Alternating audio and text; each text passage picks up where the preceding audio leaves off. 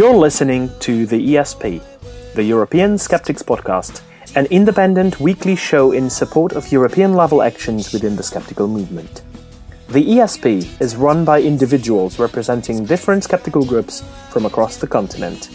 This is episode number 9. I'm your host, András Pintér, and joining me for the show are my co-hosts, Jelena Levin and Pontus Böckman. Sziasztok! Всем привет!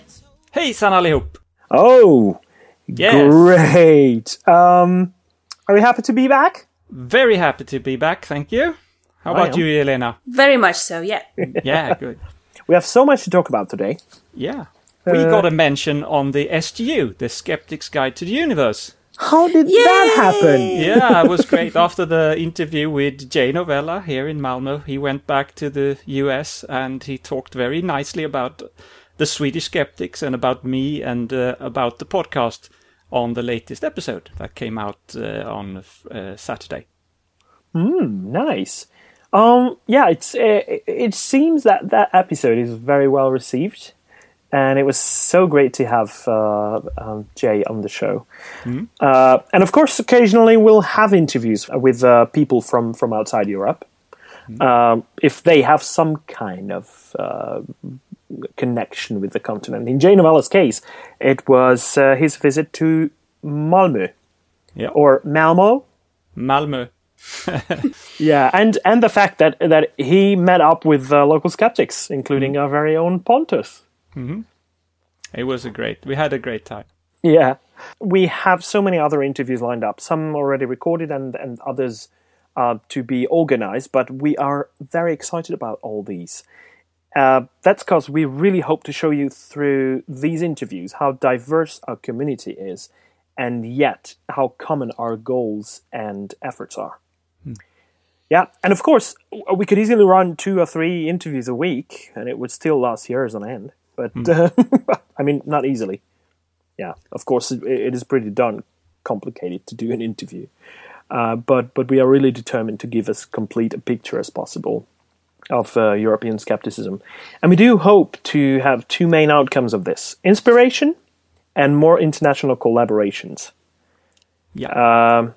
And our episode 10 is going to feature an interview with Professor Edzard Ernst. So stay tuned for that. Very interesting man. And we have lots of events also reported to the show. We have filled our calendar and more is coming in. People are really starting to send us when they have skeptics in the pub, etc. It's very nice to look in the calendar and see how much is going on. So go to our website and take a look.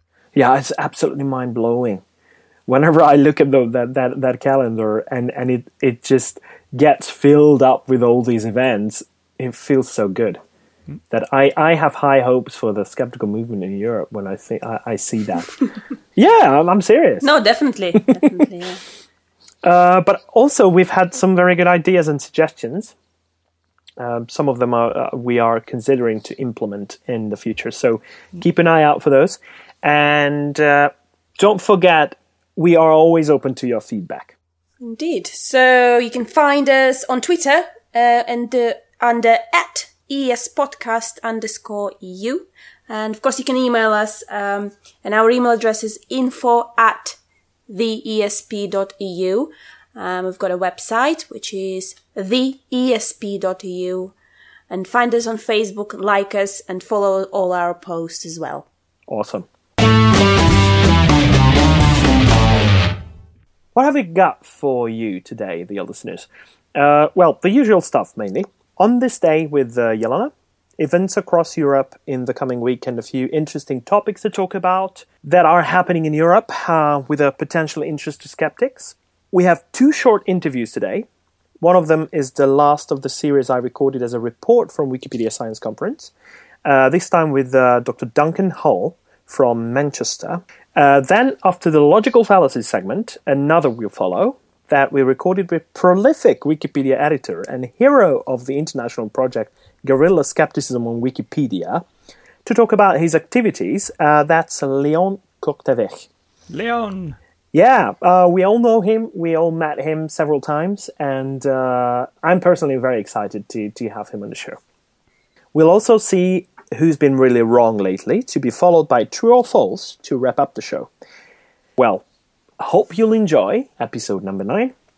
Guys, let's do this.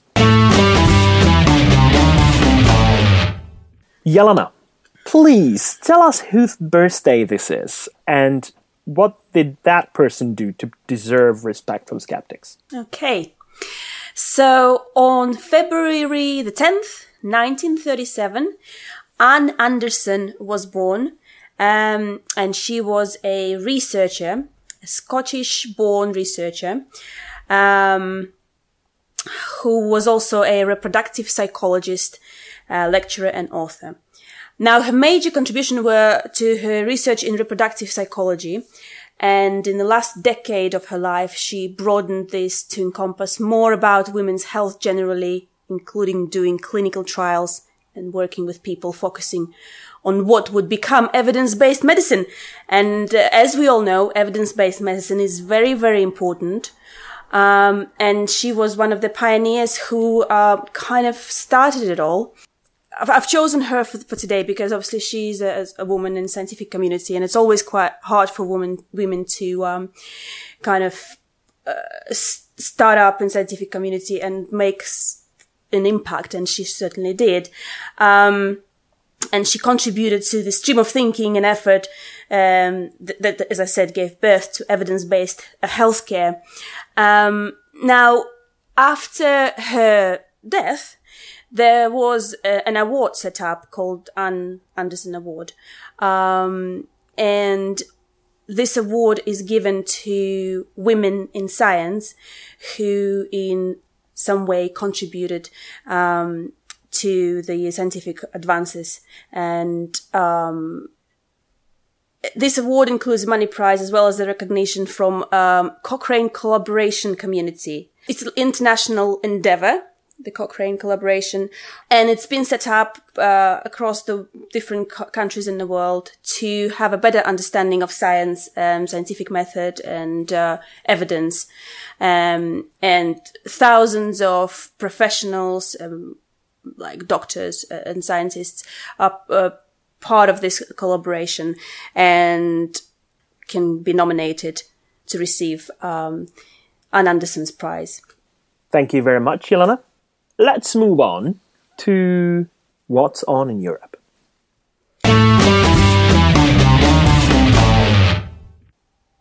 We've already talked about the calendar that we put together, and it's growing by the day. But we are still going to be mentioning events that are happening in the coming week out of that calendar. So we start with one that it's on tonight. That is the 10th of February, and it's in Newcastle, the Newcastle Skeptics in the Pub, and their topic is addiction. Of course, it's usually considered to be an illness. Sometimes it's considered to be a crime. That night is going to be about that question, whether it's an illness or a crime. So if you're in Newcastle upon Tyne, make sure you get there in time. The speaker is going to be Kevin Dooley, who used to be a heroin and crack cocaine addict for 20 years. On the 13th of February, there's going to be a Skeptics in the Pub in Lisbon. And the theme of the meeting will be the physics and mathematics of musical instruments. Very interesting. Oh, sounds good. Yeah. So come along if you are near or around Lisbon area. On the same day, if you're not in Lisbon, you can be in Madrid, maybe. 13th of February, there will be a Skeptics in the Pub, Skepticos en el Pub. The entrance is free, and the speaker is Emilio Molina, and I believe he's going to talk about pseudotherapies. 15th of February, Henley-on-Thames, there'll be a Skeptics and Believers discussion will be held. And so that's always interesting when the two sides come together to have a very civil, conversation. Well, we don't know about that yet. Well, hopefully civil. So if you're in Henley-on-Thames, then you should find out. Oh, I'm sorry. I'm so excited about the next one. That is on the next day, the 16th of February. And it is happening in Bulgaria. in Sofia, which is Sofia Skeptics in the Pub. I want to take the opportunity to tell you that I want to know about every single Skeptics in the Pub event across that region, because it's so rare to hear about those. This time, it's the topic is going to be some brain science.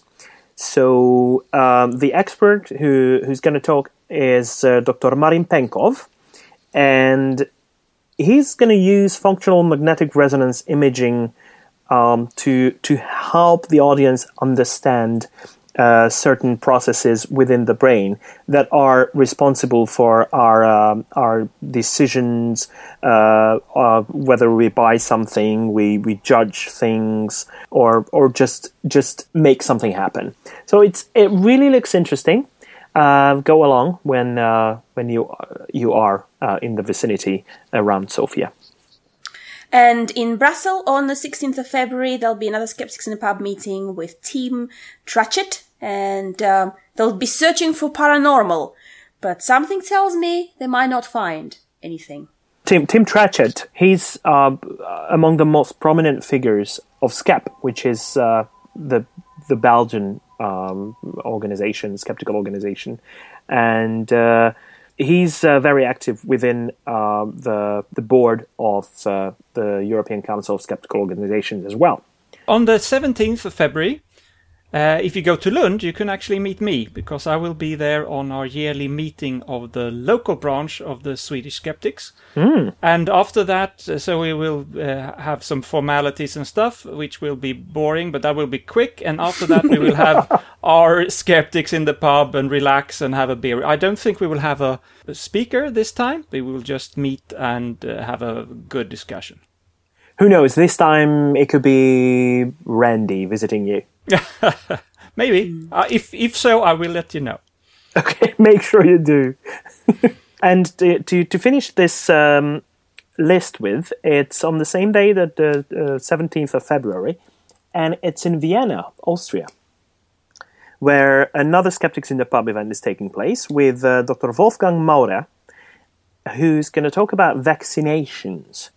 Whether they are life-saving or dangerous. And it's a very important question, because as we speak, the anti-vaccination movement is gaining ground within Europe. So it's important to make everything clear about that topic. So check out that on the calendar if you have the time. That calendar can be found on our website, that is TheESP.eu. Okay, thank you very much. Let's move on now to the discussion of a few hot topics in Europe. Right, so probably a few people already heard of Zika virus and all the excitement in the newspapers and the media about it. So the Zika virus is obviously a virus that is spread by a mosquito called Aedes aegypti.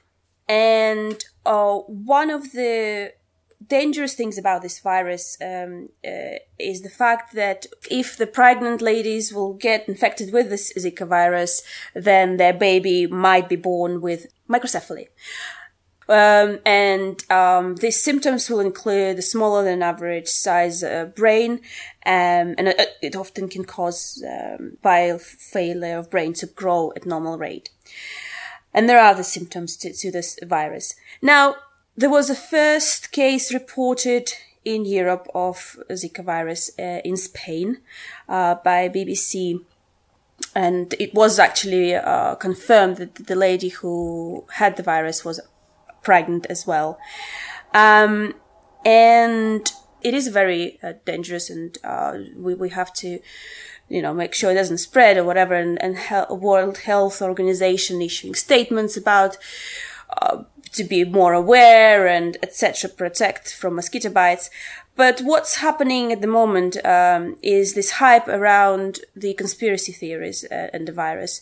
So of course, the one that's been circulating the media is about the fact that this virus is being caused by genetically modified mosquitoes. And now, as soon as you mention genetically modified in press, everybody gets excited. It's such a hot topic, and it's a very sore point, and of course, we now blame genetically modified for everything that's happening in the world. But it doesn't have, this claim doesn't have any ground. It started off with a thread that was published on Reddit, out of all places. It hasn't been mentioned by... What a source. I know, right? Like, if it's on Reddit, it must be true. Hey, you know. Yeah. And it's been picked up by newspapers because, of course, they like to sensationalize everything. The thing is, none of this story actually checks out. Those mosquitoes, those genetically modified mosquitoes, were specifically bred to try to stop spreading of another virus. And in fact, they were having some really good results. But the whole project only started in 2015. However, the Zika virus has been around since, I don't know, 60s and 70s. So the timeline doesn't quite cut it. And so now telling us that these GM modified mosquitoes responsible for Zika virus is ridiculous. And anybody who's interested, they can easily find various articles online about debunking the whole thing. But in any case, it's just another example of how quick can something like a tiny post on Reddit from completely anonymous source who wasn't even confirmed to be a doctor can become this hype and excitement, and everybody's talking about it, and, you know, and of course people jumping on the bandwagon and saying, let's ban GM, whatever, mosquitoes this time around. We'll just have to stay vigilant and make sure we don't get carried away with the whole trend and current again. Yeah. This is just because of the lack of science literacy within the general public. Because what these genetically modified mosquitoes were, they were all male mosquitoes. What does that mean? Yeah, they don't bite. They don't bite. No. So how could they spread the disease through biting you when they don't freaking bite? No, and they were also modified to be sterile, so they don't even have offspring. Yeah. So you can't even say that their offspring is biting. So it's all ridiculous from beginning to end. Absolutely ridiculous. But of course, conspiracy theories don't and need any kind of solid basis to be built on. Yeah. And the other thing was about this claim on Reddit. They were saying that this mosquitoes insert additional DNA in the virus. I mean, you know, talking about making stuff, talking about making stuff up, you know, so they made an elementary mistake. The mosquitoes couldn't inadvertently insert additional DNA into Zika virus genome simply because Zika has no DNA. It's an RNA virus, you know, just simple things like that. And then people, of course, will go on, you know, quoting this in their conversations, you know, trying to maybe sound, like they know what they're talking about, but it's such and it's, like I said, it's a very simple thing to read about as well, you know, if you just go online and try to do a little bit more research, but also it is such an easy thing to get caught in and you're gonna go in another direction. And well, talking about, conspiracy theories and bloody idiotic ideas, have you heard about, the girl in Berlin who got kidnapped and raped by immigrants? No, I have not. Okay, I think we all remember the terrible happenings in Cologne. Of course, at the beginning of the year. Yes. And, of course, that resulted in a public outrage. And even though it's not really well established that all those assaults were carried out by immigrants, it's still the public opinion. And of course, this is absolutely widely used by extremist political parties that are trying to build on xenophobia. Now, some people managed to take it a bit even further. There was a girl from a German-Russian family, and she went missing on the 11th of January. She was out of sight for 30 hours.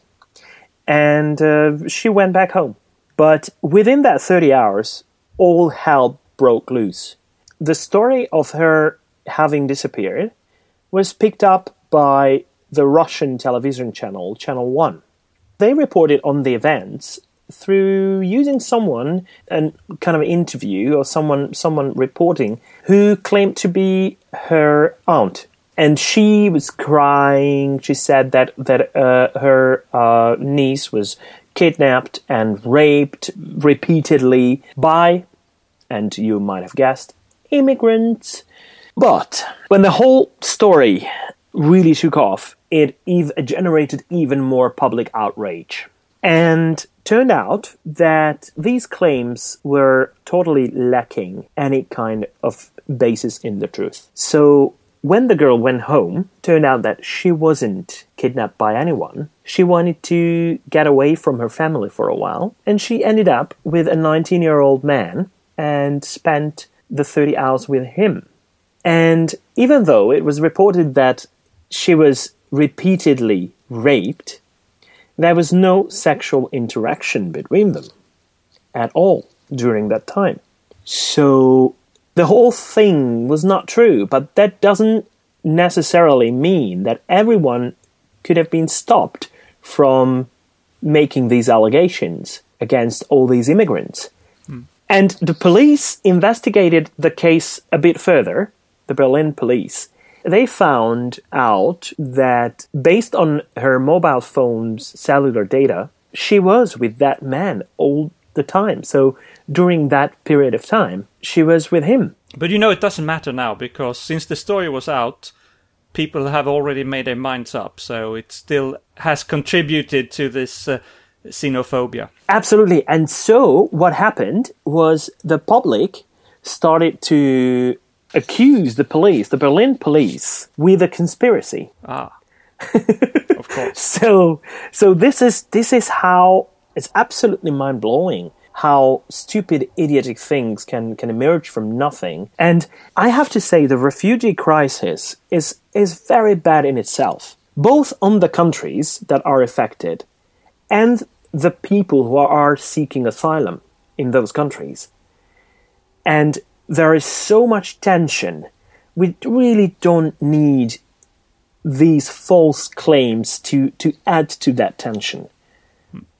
So I am absolutely shocked by the idiocy that brought about this very claim. And actually, there is a German lawyer at the moment filing a court case against one of the journalists, the Russian journalist, who picked up the story and ran with it. So I don't know how it's going to end, but the story is out in the public, and the story doesn't seem to really vanish anytime soon. And it's just making the already bad case even worse. But then for some good news then. Have you heard about Pastafarianism? Yeah, of course. Yeah, it's this make-up, very funny religion.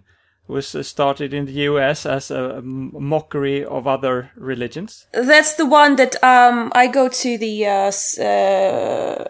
convention in America that called Apostacon, and that's. Did you? Yeah, I've been twice. It's a lot of fun, guys. If you ever have a chance. Okay, I would. No, did he have a special hat? No, but the setup is very similar to QED. They invited a lot of really good speakers. So one time they had Neil deGrasse Tyson and Lawrence Krauss on. Kind of that's what attracted me and Brad first time round, my husband. And then they have a massive ball at the end where you dress up as pirates, because that's it's tied to a pirate speak like a pirate day. I don't know if you know about it. Anyway, but yeah. So the news about Pastafarianism, or whatever it's called, is from the Netherlands, where it's now being recognized as a religion. So the Church of the Flying Spaghetti Monster is now officially registered as a denomination in the Netherlands. So that's good news, because we can always we can always use a little bit of mockery against. Praise be onto his noodly appendage or something like that. Exactly. Yeah.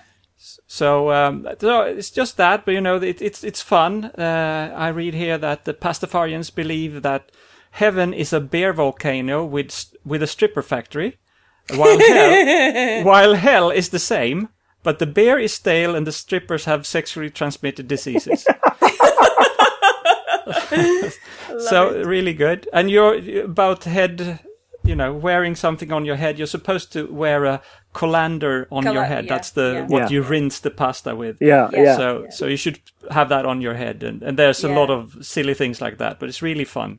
Yeah, we all get these colanders as gifts when we go to the conference, and little presents that will remind us of spaghetti of some sorts, and it's quite sweet. So the Netherlands seems to be very progressive now. They've approved Pastafarianism, but they actually took away the license from Scientology. If you remember, we talked about that a few episodes ago. So, so down with Scientology and up with Pastafarianism. Great. I love it. Yeah. All right. Well, so the next bit of information I've got is about a website called gadgette.com. GADGETTE. Now, they have recently published an article called Homeopathy, the air guitar of medicine. And I really like that name because we all know what the air guitar is, and I think it's a great comparison. It's make-believe, Yeah, and I like the style. It's a really well written and easily understood, where it explains what homeopathy actually really is, and how, again, it's a sore subject, and how people believe in it, but how it actually hasn't got any active ingredients. And it links to this, again, a wonderful Reddit thread, where a guy who used to work in a homeopathic manufacturing plant tells his tales of what they used to do, and how they used to, for example, try to find uranium for their 200 plus dilution, So you can't get uranium anywhere, so they had to go and get it some, I don't even know what kind of ways. And they couldn't get rid of it afterwards because uranium is obviously a toxic waste, so nobody would take it off them after they've diluted what they needed. So they ended up burying it in the backyard somewhere. So it's very professional. Absolutely. Things that go on in homeopathic factories, you won't believe. But so it's a really good article to read if somebody wants to have just an overview of homeopathy. We'll link it in our notes. But also this website, the gadgette.com, is set up by a woman, and she is set out to create this website for all women and girls and out there, to help understand the tech and the scientific world a bit better, because the guys sometimes look down on women and think that they don't really know much about technology. So, and she wants to change that and get us all educated, but like in a helpful way, not in a condescending way. So there we go. I really like the name of that website. It's a nice, a very smart linguistic play. Yeah, it's a gadget. I would say, gadget. And it plays the gender thing. Like it's not gadget, but with a TE in the end, it becomes a feminine word. Yeah. So I really love it. So I would like to talk a little bit about our friends at the Good Thinking Society in the UK. Michael Marshall, Simon Singh, they have done it again. So what they now have done is they, as we know and have heard and also talked about, I think, is that they've also investigated Peter Popoff. Michael Marshall had done that on a continuous basis. And Peter Popoff has been sending his show broadcasting his show in the UK, where he basically promised that if you send money to him, you will get money back because God will make sure that you will do well, etc. Yeah. And it's really a long story there of how to use. First you send a few dollars, then you get something back, and then you send another one. But he makes a lot of money of that. But anyway, those broadcasts in the UK have been sent from Iceland, apparently, through an Icelandic company. And now, after the Good Thinking Society had investigated that and filed a complaint, it was found that these broadcasts were in violation of Icelandic law. So now I think they have been stopped. So it's fantastic. Excellent. Nice. It's good to see things getting done. By the way, last week I was at the Brighton Secular Humanists in the Pub event, where the speaker was Michael Marshall from the Good Thinking Society. And he did mention this case with Peter Popoff.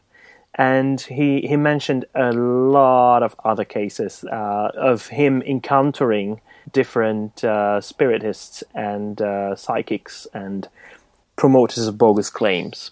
Yeah, it was a very good talk with lots of people there. I should have attended, shouldn't I, really? Never mind. Next time. Next time, yeah. There is another very uplifting initiative from GUP, the German Skeptic Society. Apparently, they launched a homeopathy information network, and one of the people among the initiators of this network is a certain Dr. Natalie Grams, who used to be a homeopath herself. A bit like Edzard Ernst. Yeah, and among others, because among the members there is Amardeo Sarma as well, who's the chairman of the German Skeptic Society. And they are trying to educate the general public about the ineffectiveness of homeopathic treatments and preparations. And how they do it is they put together an informational website, and they are having various online projects planned, an information platform, and some discussions about the anecdotal success of homeopath. So this is a great initiative, and they are trying to get to schools as well, and of course, which is probably even more important, they're trying to get to politicians, so that they can try to affect the decision-making process in a way. So good luck to the management group of that initiative, Homeopathy Information Network. But do you remember, guys, this website that, I can't remember what it was called, but it was about how does homeopathy work? And if you go on there, it says it doesn't. Yeah, that's all it says. Yeah, it was put together by the Merseyside Skeptic Society in 2011 when they launched the World Homeopathy, the International Homeopathy Challenge. Campaign. Yeah, and I just finished about 2 weeks ago. No, not even 2 weeks ago. About a week ago, I just finished the Hungarian version of it. So it's now up and running. It's now online, and it gets quite a lot of hits. So people are sharing it like crazy. It's too bad that I couldn't put it together back then, but it's better late than never. Yeah. No, it's great. I love it. And because of the way it's been set up, it comes out in the top searches when people search like homeopathy, whatever. Yeah. And of course, it's not just like people like me and you who are skeptical about this stuff, but genuinely people who believe in homeopathy. I can just imagine their reaction. But what I suggest, I haven't checked if it exists in other languages, but if it doesn't, I really urge everyone out there in Europe to go and buy the domain for the same thing in your language. How does homeopathy work? And try to copy the same thing. I don't think the Merseyside skeptics would mind. I think if their legacy lives on, it's even better for them, and it's even better for all of us. So if you haven't done so before, just go and do it. Does it exist in Swedish, Pontus? No, I don't think so. No. Okay, it's time for it to exist. Homeopathy isn't that big in Sweden, so but we can still put it up there. Yeah. Yeah, it's not a big deal. Yeah, it's worth doing, I think. Okay, thank you very much, guys. Let's move on to the first interview, which is the last piece of report from Wikipedia Science Conference I recorded in September in London. Well, hello. This is András Pinter from the Hungarian Skeptic Society and member of Guerrilla Skepticism on Wikipedia, and reporting from Wikipedia Science Conference from London, UK. And here with me is Duncan Hall from the University of Manchester. And you gave a talk titled "Improving the Troubled Relationship Between Scientists and Wikipedia," and that is very interesting because we are facing that problem on an everyday basis with our project. So, could you tell me something about yourself and how you're related to Wikimedia UK and the Wikipedia project? I've been a long time editor of Wikipedia as a hobby. It's sort of loosely related to my work in that a lot of the articles I've edited have been about scientists because I found there's a paucity of information about scientists. And 3 years ago I got involved in encouraging the Royal Society, which is a bit of a bad name because it's nothing to do with royalty anymore, really. Just a society of sort of notable scientists, a bit like the National Academy of Sciences in America. Because there seem to be lots of people who are fellows, which is a quite big honour to become a fellow of the society, and yet had no articles about them in Wikipedia. So, my talk has been about what we've managed to do so far through the Wikipedian in Residence scheme, encouraging people to create those articles and trying to get more editors, basically. They don't have to be scientists. It's good if they are, but that's what we're trying to do. And how does it look so far? Your recruiting efforts. I think it's a difficult subject, and perhaps I hadn't really appreciated this until today. Is that the people have all sorts of problems editing biographies about living people. Normally, what you have to do to get a biography in Wikipedia is to die, but then people don't talk about your work so much when you're dead, unless you're really famous, like Darwin, say.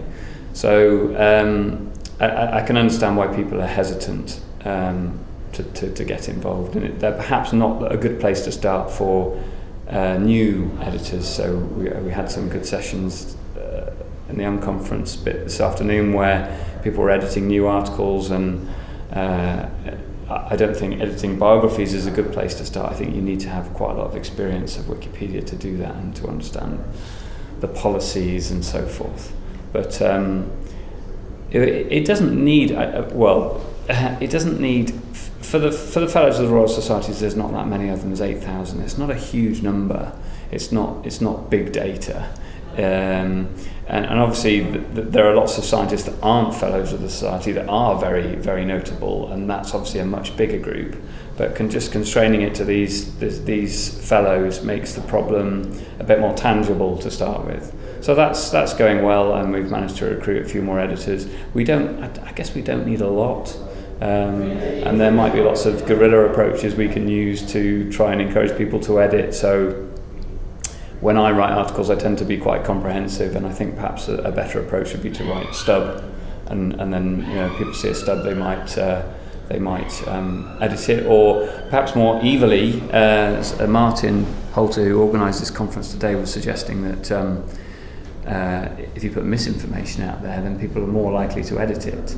So if you say my favourite Spielberg film is Frozen, for example, then then people will say, no, you're wrong, Frozen wasn't made by Spielberg, sort of thing. So I'm wondering if there's some scope there, but ethically that's a bit questionable, populating Wikipedia with misinformation deliberately. So that comment struck me as well, but I think only because I'm a devoted skeptic. Yeah. If one can be that, and that means I hate misinformation in general. So I just can't bear it. And whenever I see it, I come across it. So it would work on me. But what I fear when misinformation is people don't challenge it, and they just accept it. They just accept it because that's my experience. So this is why I am trying to do what I do. But still, do you use editing Wikipedia articles on about certain people, scientists, to draw people's attention to the topics they work on? Yeah, potentially. So there are some. Wikipedia has good coverage of science generally. I think it's at least got an article about some physics professor will be an expert in condensed matter physics, which is something I know very little about. Although there might not be an article about the condensed matter physicist, the actual subject is pretty well covered. But I think having the scientists in there sort of brings the subject to life a bit more because it helps people engage in it. If they know that there's an actual person somewhere doing that research, It's not just this kind of faceless thing. I mean, sometimes you just want facts, right? But there are times when you want to know, well, actually, who discovered that fact? Whose idea was that? Where did that come from? That's kind of interesting. Yeah, that's that's kind of a guerrilla approach. This is what we mean by that, by the way. That you put out something there that can lead people to read up on a certain topic. I mean, I suppose the other problem with a lot of these scientists is that the part of the reason they're not in Wikipedia is just because they're not in the public eye at all. Yeah. They move in it's a question of notability. Very closed circles in academia that very elite circles in some ways, and they're not mentioned in the news. They're not mentioned in the media. So that's partly why. But in the future they might be. If somebody suddenly some new topic comes up and some obscure academic physics topic suddenly becomes hot news, then that's when people are going to start going to Wikipedia to find out more about it. So hopefully that information will be there when they need it. And do you do some editing on your own field of expertise? Well, I'm a bit of a mishmash really. So I originally trained as a biologist, and then I did a PhD in bioinformatics, which is applying computer science to problems in biology. We've heard a lot about that today. So and I work in a computer science department. I don't really know what I am anymore. I kind of am I a biologist? Am I a chemist? I don't know. Am I a computer scientist? And you're certainly a Wikipedian. I'm certainly a Wikipedian, but I'm a kind of bit of a jack of all trades and master at none, unfortunately. But I have broad interests. So I have edited articles about bioinformaticians. So some of the examples in my talk are people who I know professionally, and I've edited their articles. So there's a potential conflict of interest there.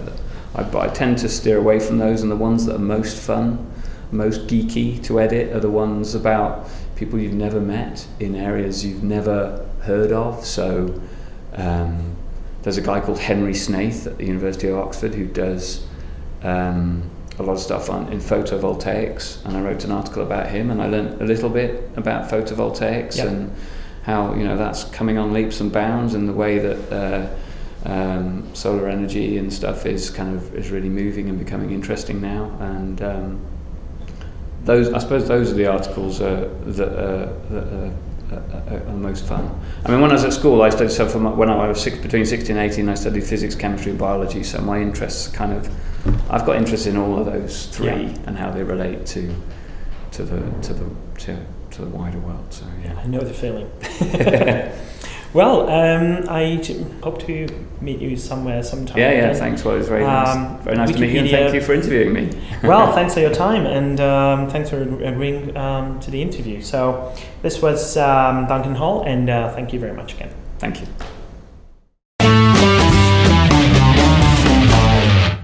Okay, Jelena, do you have a nice logical fallacy to share with us today? Yes, I do indeed, and some of the listeners might relate to this fallacy very well, and I'll explain in a bit why. So today I will be talking about argument by gibberish, also known as bafflement, argument by jargon. So it's when incomprehensible jargon or plain incoherent gibberish is used to give the appearance of a strong argument in place of evidence or valid reasons to accept the argument. So the more common form of this argument is when the person making the argument defaults to highly technical jargon or details not directly related to the argument and then restates the conclusion. Now, and not only that, but also where the person just basically makes stuff up. And one of the very well-known people, I hope that a lot of people heard of him, that we all know about. It's called Deepak Chopra, and he wrote books and books and books, where you can find these arguments by gibberish on literally every single page. Now he claims to have some sort of a scientific background and education and whatever.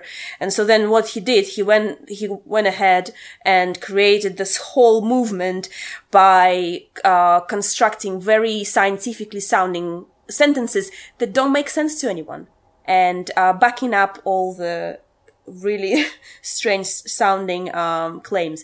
Now, if our listeners are not aware, there is actually a website online called wisdomofchopra.com, and we'll link it in our description of this episode, where you can go to and produce your own Chopra, so to speak, wisdom. Pearls like quantum physics is the continuity of the door of external reality. Or a single particle is rooted in an abundance of miracles. So there's it goes on and on and on, and you can generate those little sentences all day long and post them as your Facebook status update, and use it as your own argument by gibberish, or shall I say argument by Deepak Chopra. Maybe it should be renamed, I don't know. But when we come across somebody who is trying to play that trick on us and sort of use the big words, we should seek for explanations of those terms that we're not familiar with, rather than say accepting it, because sometimes we don't want to question people for the sake of looking, or seeing as being a bit stupid. But we should really, say, look, I don't want to sound daft, but can you please explain what these terms that you're using are actually mean, to be able to understand your argument correctly. So there we go. I've got another one, just last one example. Fortifying the dextrose coherence leads to applicable inherent of explicable tolerance. Therefore, we should not accept this proposal. Just be aware. I don't think we ever fall for this kind of thing, but, it's, we want to be scientifically literate, and, the skeptic society. Unlike Deepak Chopra. Yeah. And so, but let's not go all the way the other, let's not go too far that way and start. I think when in an everyday situation, if it's not only geeks talking about physics, when the word quantum appears, it's pretty likely that the person saying it is just talking rubbish. It's almost its own fallacy. Argument by quantum. Argument by quantum, yeah, exactly. It's gibberish, because of quantum or something. Deepak Chopra is just great at that. There is one other, you mentioned the wisdom of Chopra, there is one other that's the New Age bullshit generator. Oh, okay, yeah. I've heard of that one as well. It's doing the same thing, and it exists even in Hungarian. Actually, it's Okay, called cool. esoteric bullshit generator, and because we have some similar minded people in Hungary who are talking the same bullshit as Deepak Chopra. So it's cool. Argument by gibberish. Thank you very much, Jelena. Let's move on to our interview with Leon Korteweg. On this segment, we publish short interviews with people working on important topics or projects, or us reporting from certain events relevant to skepticism. Now we have here with us Leon Korteweg from the Netherlands. Welcome to the show. Hello, thanks for inviting Hello, me. Leon. Leon, did I say your name well? Yeah, you did. Okay. I tried very hard. We all know you from Guerrilla Skepticism on Wikipedia, GSOW, as you are the most prolific editor in that project. And it's amazing what you're doing within the project for promoting European skeptical organizations and putting out the information about them on Wikipedia. So thank you very much for that. And how are you doing these days? Well, you're welcome. I really appreciate the compliment. I was quite active when I started in this project. I really loved it immediately. It was just the kind of thing I was looking for, and I quickly became the Dutch team leader within it, and also quite prolific indeed in the group in general. Yeah. And it was very nice working with so many people from around the world, including you, and writing about these topics and giving as reliable information as we could about important issues in skepticism. So nowadays I have a full-time job, so I'm not able to contribute as much anymore. Oh, that's terrible. That sounds awful. Oh, but it's good. I think it was at QED where we met for the first time, was it? Yeah, it was. Yeah. And you are running around these conferences with a microphone, trying to catch people for a short interview or an intro, a voice intro about themselves to put on their Wikipedia articles, right? Yeah, that's true. Yeah, quite funny actually. Yeah, why?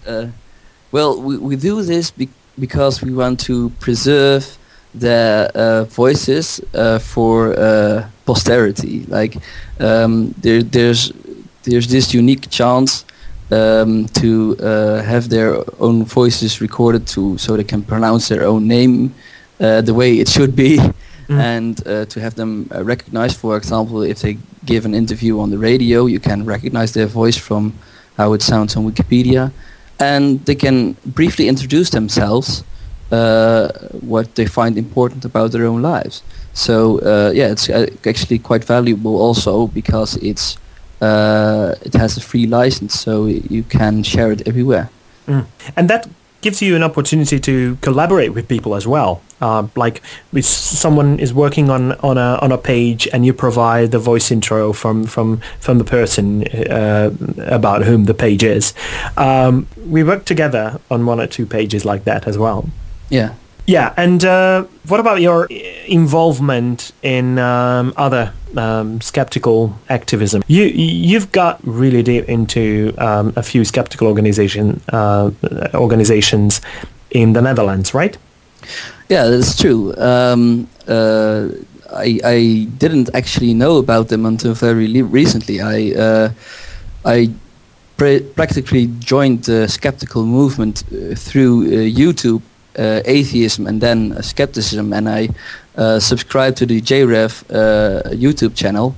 That's where I found Susan Gerbich's talk about GSOL, And it was only much longer after that I found out, there's actually a Dutch skeptical organization, Stichting Skepsis. Although I had heard about the Association Against Quackery, de Vereniging tegen de Kwakzalverij, before that. That sounds amazing. Yeah, it's actually one of the organizations that claims to be the oldest skeptical organization in the world, but there's a bit of a battle about this. Oh yeah, I've heard about that debate, especially regarding a periodical, right? It's yeah. Yeah, is that a magazine or just okay? Just it doesn't seem to be settling down, that kind of debate. It's not settled yet, is it? Well, it all depends on your definition. So, like, they only criticize alternative medicine, so they don't do any UFOs or religion or the paranormal. They usually don't get into that stuff unless it has something to do with medicine and health. Okay. So we're distinguishing between general pseudoscience and quackery. Yeah. So okay. The other general pseudoscience is more for skepsis, and when it's specifically about religion, it's more for the vrije gedachte or the free thought, of which I'm a board member. Mm-hmm. You're attending Skeptics in the Pub events as well, right? Are you actually organizing one? Yeah, I am.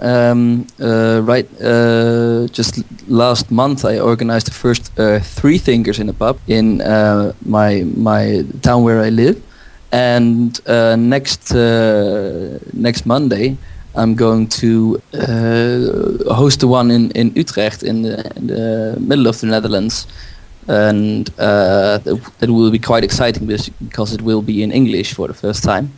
And it's about Camp Quest, right? Yes, Samantha Stein from Camp Quest. I saw her first at QED when we also met for the first time. So this is actually quite new to the Netherlands. There are also skeptics in the pub. There is one in The Hague and also in Amsterdam. And there are several free thinkers in the pub throughout the country that are just springing up. This is very recent phenomenon, just the past few years. So, but we're getting there. The skepticism and free thought are getting more active in the Netherlands at the moment, and also in Flanders, for example. That seems to mean to me that even though you have a full-time job right now, you cannot really just sit down and wait for others to do something. No, that's true. I'm quite busy these days. I used to have all spare time in the world actually to engage in skepticism, but now with a job with it's come quite crammed within one day. So yeah, and combine it with your board membership, also organize 3 thinkers in the pub, and manage the Facebook page on which I'm very active, and then also engage in discussions and other socializing activities. So yeah, it's I'm quite busy right now, and that's cost me my activism for Wikipedia a lot. Even though I do still edit Wikipedia every now and then. Mm-hmm. I published a page today actually about young international humanists. But it's not going to be as prolific as I used to be. Sorry, I can't do everything at once. Yeah, That's I think that's one of the greatest problems in movements like the skeptics movement, that it's always the same people doing several different things, and that's why we should really promote the actual idea of activism, so that others are joining in and doing the work. Yeah. How are you doing in that sense? So could you recruit people for guerrilla skepticism on Wikipedia? Could you recruit people for doing other skepticism related stuff? Yes, but it's very hard. Many people are saying, well, I enjoy these meetings, these projects, and I'll give you a like on Facebook, but actually participating, that's a whole other step that could require some commitment, and that's something many people are not really prepared to offer, and so you have to motivate them to get involved, and that's quite hard actually, especially for my age category. I would say there are about 3 students within the 3 thought, and a few others below the age of 35.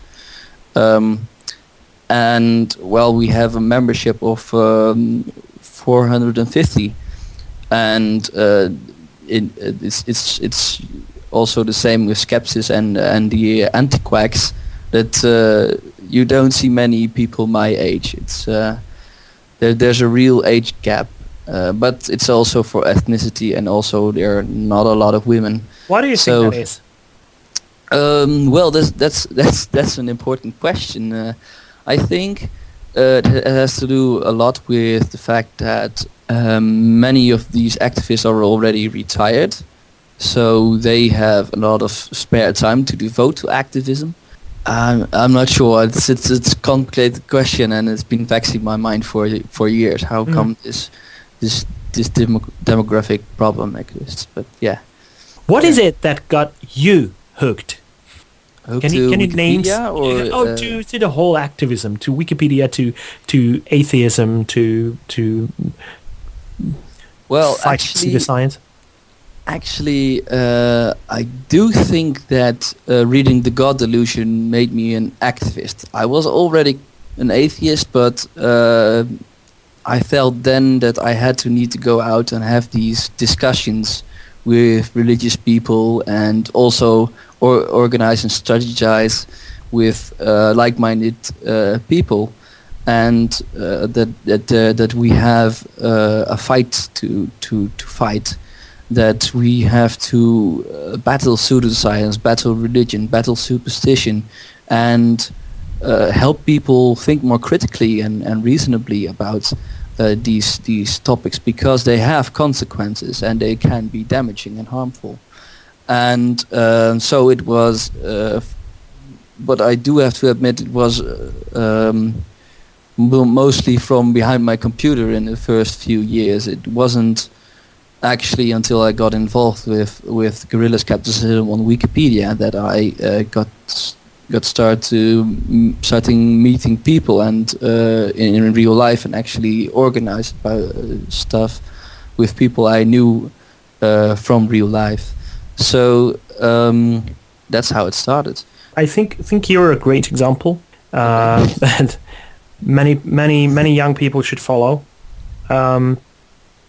And as you managed to find your way and your place in skepticism, I'm not sure you've found it just yet, but you've found several things you could work on, and what you've done so far is phenomenal, especially with GSOW.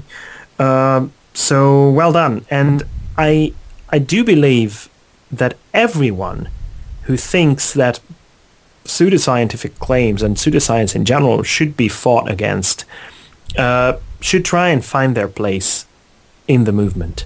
So if you're not very social, just go edit Wikipedia, go write a blog, do something about it in your own language to promote things.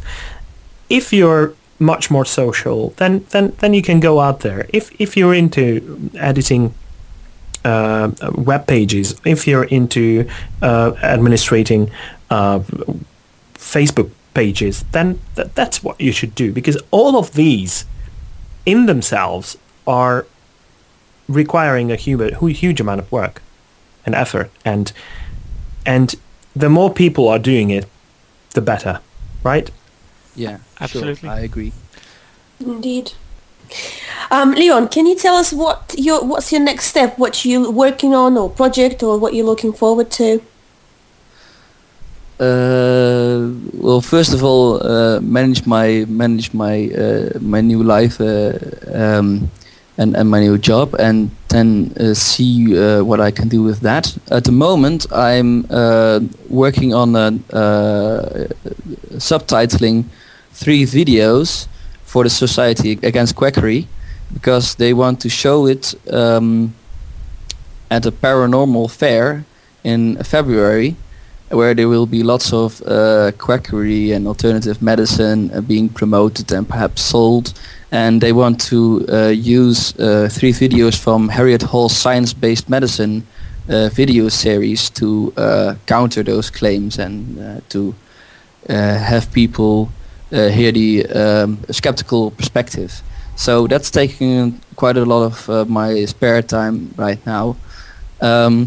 And of course organizing more free thinkers in the pub, and doing work for the three thoughts, and perhaps if I do have time left after that, it will be more Wikipedia probably.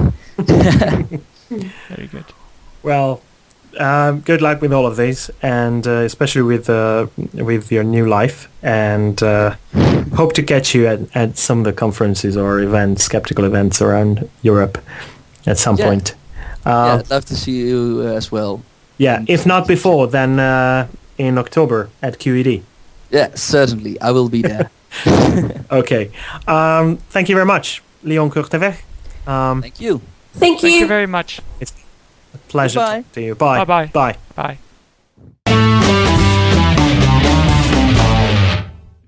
Pontus, I'm so excited to know who's been really wrong lately. Yeah, well, today's prize for being really wrong goes to Jeremy Hunt, the UK Health Secretary. Ooh. And so I couldn't take dear. I can't take the Pope every week. But you are really aiming high with these. Yeah, I try. These prizes. So, but this time, this time, Mr. Hunt gets this because he said, and I quote. First of all, you should know that 111 is the number you call in the UK for if you don't have an emergency, but you want to have some health advice. So it's run by the National Health Services. Oh yeah. And Hunt was criticized because there wasn't capacity enough on this 111 number to receive all the calls. Mm-hmm. So he said, and I quote, "We may well need more 111 doctors and nurses, but if you're worried about a rash your child has, or an online alternative where you look at photographs and say, my child's rash looks like this, may be a quicker way of getting to the bottom of whether this is serious or not." So what he's saying is that, well, maybe we don't have enough people to answer the phone, but then you can go to Google instead and see and put your own diagnosis together. So, Wow. what do you think of this? That shouldn't happen. No. So I have 3 complaints with this. The first one is political, so maybe that's not part of this program so much, but I want to mention it again. If he's in charge of the NHS, or indirectly in charge of that, and it fails, he cannot push the responsibility to the patients to do this on their own. But that's more of a political thing, but I think it's very badly done. But also, the second thing is his example. All rashes are not trivial. Yeah. There are really serious diseases that starts with a simple quotes rash. So, for instance, there was this Dr. Ahmed Khan who was quoted and commenting on this. He is a doctor at St. George's Hospital in London. He said that this would potentially put lives at risk. And he said, "I see a lot of children with rashes. I'm worried that parents will take the health secretary's advice and potentially miss very serious illnesses like meningitis, which could have fatal consequences." So, I think you should have a health secretary that knows a little bit more about diseases than saying, well, if it's just a rash, you can check it for yourself on Google. And then it is the number 3 complaint is this is the Dr. Google syndrome that we see all the time. Yeah. That people are trying to self-diagnose And sometimes that has disastrous results. So when a health secretary of a major country publicly encourages this, that can have very serious consequences. Yeah. Agreed. Yeah. To be fair, he got a lot of critique online and in the media for this, for saying this, but it's still very serious. So, for advocating Dr. Google as a serious alternative to real healthcare, Health Secretary Jeremy Hunt of the UK gets the prize for being really wrong. And it's well deserved. Perhaps he was educated in Google University. Probably. Uh-oh. Jelena, we are waiting for your trap to be revealed. We need 3 items. One of them has to be false. Do you have those? Yes, I do. Great. Yay. All right, so here we go, guys. Uh-oh. Item number 1. Listening to the elevator music stimulates immunoglobulin A production and thus might help prevent the common cold. Item number 2. Researchers in Stockholm University discovered that chicken prefer beautiful humans. And item number 3. Female malaria mosquito Anopheles gambae is attracted equally to the smell of blue Stilton cheese and to the smell of humans. So, Good ones. Yeah, that's going to be fun. Anders, would you like to go first? Yeah, why not? So the first one, listening to elevator music. Music. You know the this electronic, jazzy, funky, soul-y thing that kind of like goes on forever? So it's a type of music? Yeah, it's called It's like music. it's like a style. Yeah, it's like a very easy listening, not many words Okay. kind of. Yeah. Okay, now I feel embarrassed that I didn't know that. It's not a very sophisticated style of music, so if you don't know it, it's fine. Oh yeah, because I know only sophisticated music. Well, like, you know, like rock and roll or whatever, R&B rock and roll or can be soul or sophisticated. whatever. It's not like that. It's just it's a very I think it's electronically produced as well most of the time. So yeah, But it's very nice that you... I put the whole music industry down just now, didn't I? Yeah, and you... Completely dissed it. You made the assumption that rock and roll is sophisticated music. That's very interesting. It's sophisticated music made on drugs. The hate mails y'all. I'm gonna get for this. This is gonna be awesome. So, stimulates immunoglobulin A, IgA, production, and thus may help prevent the common cold. Well, the immune system can be affected by lots of different things. Why wouldn't it be that music? But I have no idea why specifically the elevator music. Never mind. I have no idea. Researchers in Stockholm University discovered that chickens prefer beautiful humans. Prefer beautiful humans To for ugly what? humans. But doing what to them? I mean, running around them or trying to lay eggs on them or what? It's just or being eaten by them. Okay, you know what? If you are beautiful, if you're a beautiful human, Yeah. that's okay. You can. Yeah, eat I them. don't mind being eaten by you. Thank you. Yeah, that's just funny.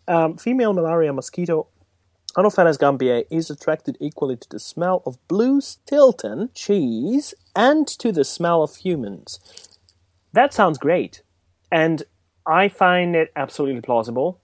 And I can now see companies getting on the market with products smelling blue Stilton cheese and catching the mosquitoes. That's fine. So I buy that totally. Researcher in Stockholm University, you know, one thing about that item is that it cites one researcher. It could be a crackpot. I don't know. Both the first one and the second one seem a bit off to me. But I would say the second one is the false. So, researchers in Stockholm University discovered that chicken prefer beautiful humans. No, I don't buy that. All right, listening to music may prevent the common cold. I didn't think anything could prevent the common cold, but maybe. Okay, chickens prefer beautiful humans. I think you've turned that around. I think it's humans prefer beautiful chicken. So I think that's the false one. And I will say that I would just want to comment on the last one as well, that the smell of blue Stilton cheese and the smell of humans, I think that in some cases the difference may not be so big, so maybe that's true. So I will go with number 2 as well. Number 2 is wrong. You've turned it around. Okay, so because you've chosen both number 2, I'll start with it. Mm-hmm. And I just want to say to you guys that number 2, the researchers in Stockholm University discovered that chickens prefer beautiful humans, is actually true. Now, No. so the thing is, and I know what you said about, who do they prefer it to and whatever, I was like, to ugly humans. I don't know, whatever. But the abstract from the study basically read that they trained chickens to react to an average human female face. And in subsequent tests, the animals showed preferences to faces consistent with human sexual preferences. Wow, that's really interesting. Okay, I was about to ask how they actually evaluated the they spoke beauty. to they spoke to some students, probably horny students. I don't want to say anything about students, but they're mostly horny and whatever. All students are horny. And so and they said, well, guys, what do you think is beautiful woman? And of course, they probably told them what they are. And then they showed those pictures to chickens, and chickens were like, yeah, we think they're pretty cool too. So, but anyway, so this suggests that the human preference arises from general properties of nervous system rather than from face-specific adaptations. And so, and then, it was just a very interesting study because they've obviously did this experiment on chickens and on humans. And if we'll link the link to the paper. If you look at the graph where they show the correlation between the chickens and the humans, it's completely identical. So the reaction of chickens and the reaction of humans to the faces shown were completely identical. That's amazing. Which is the most extraordinary thing. It's a very useless study. Who on earth comes up with a research proposal like that? I know, this is the kind of things people get and he got funding for it. I'm pretty sure. Imagine and probably an Ig Nobel in the future. Yeah. So there we go. And of course the other, then I'll start from the beginning. So listening to the elevator music stimulates immunoglobulin A production and thus may prevent the common cold. This item is, also true. So basically, and I was laughing about it because, I love elevator music. I can listen to it all day long. I don't care. It's something on the background, but I haven't been listening to it for a while because my husband doesn't like it. So, and I actually got called a couple of weeks ago and I told him about it, when I was preparing for this episode. And I said, you see, because you don't allow me to listen to this music, I got called now. So it's all your fault. And the study investigates the effect of the music, and the auditory stimulus on this immunoglobulin A. So the groups of college students, 66 of them, were exposed to one of the 4 conditions, a 30 minutes tone click presentation, 30 minutes of silence, 30 minutes of music, tape referred to as environmental music, and 30 minutes of radio broadcast. And so then saliva samples collected before and after each 30 minutes were analyzed and assessed for this immunoglobulin thing. And then it indicated the significant increase in this immunoglobulin when after listening to music. Okay, so that means that the malaria with blue Stilton is false. Now, it is based on a true article, and the true article went like this. that these biologists found out that the female malaria mosquito is attracted equally to the smell of Limburger cheese as to the smell of human feet. And so I've modified it slightly to say that it's Blue Stilton and humans as a people rather than their feet. But yeah. Limburger cheese. Okay. And feet. And I always thought feet and cheese. Yeah, the smelly cheese? Yeah, I never liked it. So yeah, definitely. Okay. I thought that there must be a reason I don't like it. But there you go. It's because you're not a mosquito. Otherwise, you would have liked it. I have to admit, you defeated both of us. Again. Again. It wasn't that long ago. It wasn't. So, good job. Very good. Thank you very much, Jelena. Do you also have a nice quote for us? I do.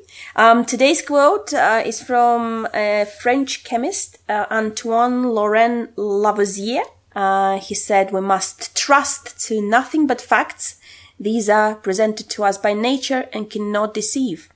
We ought in every instance to submit our reasoning to the test of experiment, and never to search for truth, but by the natural road of experiment and observation." There we go. Trust the facts only, guys, not Reddit threads. Yeah, good one. Yeah, good one. By the way, Lavoisier, he did a great job in even trying to debunk certain claims, like the phlogiston. It was the idea that somehow the essence of fire is within combustible material. Mm-hmm. And he did come up with a different explanation. So he was the one recognized and named oxygen and hydrogen. So that was a pretty good basis for his new ideas. And he did a lot, working on elements, certain elements. Even the metric system had a lot to do with him. So yeah, he really knew his stuff. So thank you very much, Jelena. All right. It was a very good quote. And I think this wraps up the show. It was a pleasure again to record with you. Fun as always. Yeah. So talk to you next time. All right. Till next time then. Bye-bye. Goodbye. Bye. Bye-bye.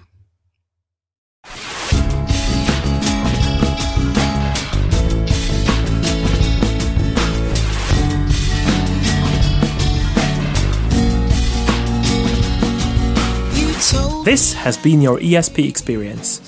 The show is produced and recorded by TheESP.eu.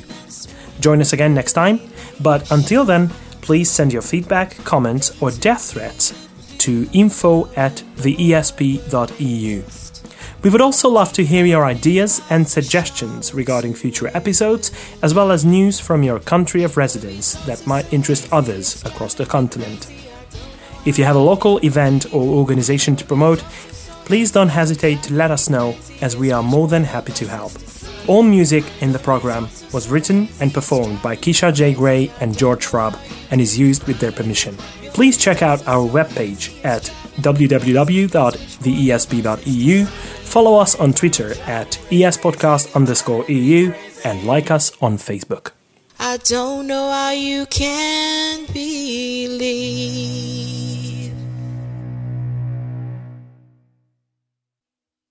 This is episode number 5. Shit. It's not. Okay. Thank you very much, Jelena. Oh, sorry. Yeah. Because, of course, they like to sensationalize everything. Do you remember... Do you? Yeah, it's a good point, Pontus. I was wondering where Andres is going with this, but I don't think he's going anywhere. Yes, that was the interview. And... What is it? It was very interesting, that's all. It was an interesting interview. I love the guy. Oh, we are. We know what so that means. Sweet. Yeah, We I know what do. that means. Yeah, I do.